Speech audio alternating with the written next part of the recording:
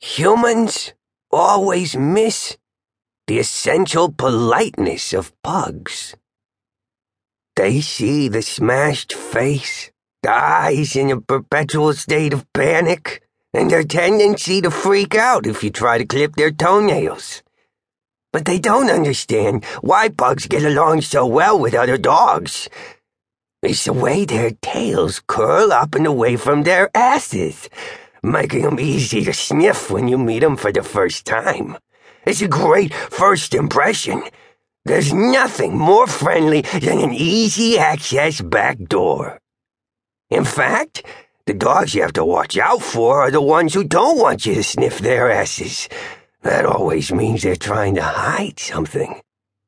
And I say that because a good whiff of the back end tells you everything you really need to know about a hound. I've told Atticus this 5 billion or million or 100 times. I don't know which is right, but it's a lot. But even when he does his druid thing and shape-shifts to hound form, he refuses to inhale the wealth of information found at the rear exit of any dog we might meet, and that makes no sense. He's got the same filters in his hound nose that I have that keeps the stink from making you sick.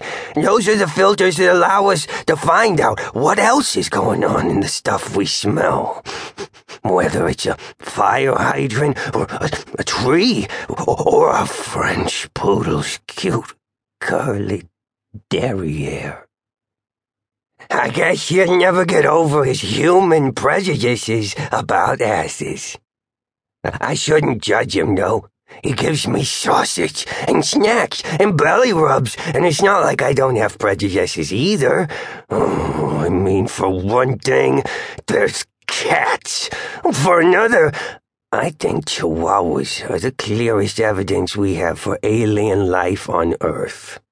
And then any dog who tries to face me and won't let me check out his backside? Oh yeah, I think that's shadier than a walk in a cemetery. I ran into one such shady customer at the Alton Baker Dog Park in Eugene, Oregon. We live in the Willamette National Forest now, near the Mackenzie River, but Atticus takes me into town every so often so I can see other dogs besides Orla, and he can get things like bad coffee and worse donuts. He calls them sugar bombs. He always buys a newspaper full of ads for luxury automobiles, too, but he says he reads it for the articles.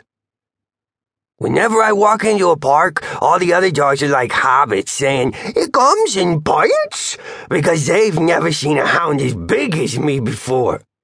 Either they get real excited or real scared, or real yippy, like some of the small breeds who don't think I should be allowed.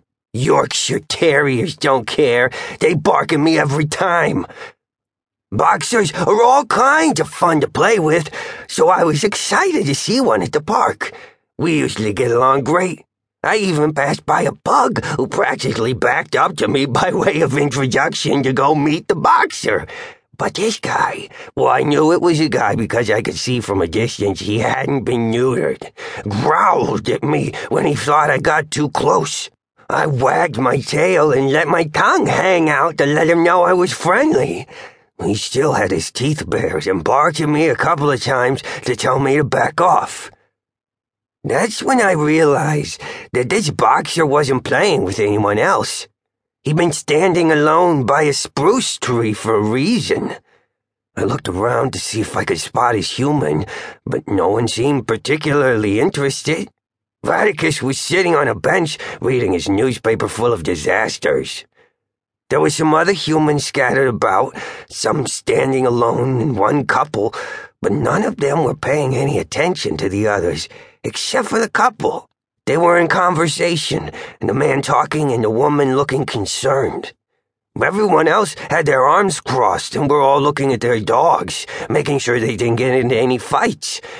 Except no one was looking at me and the boxer.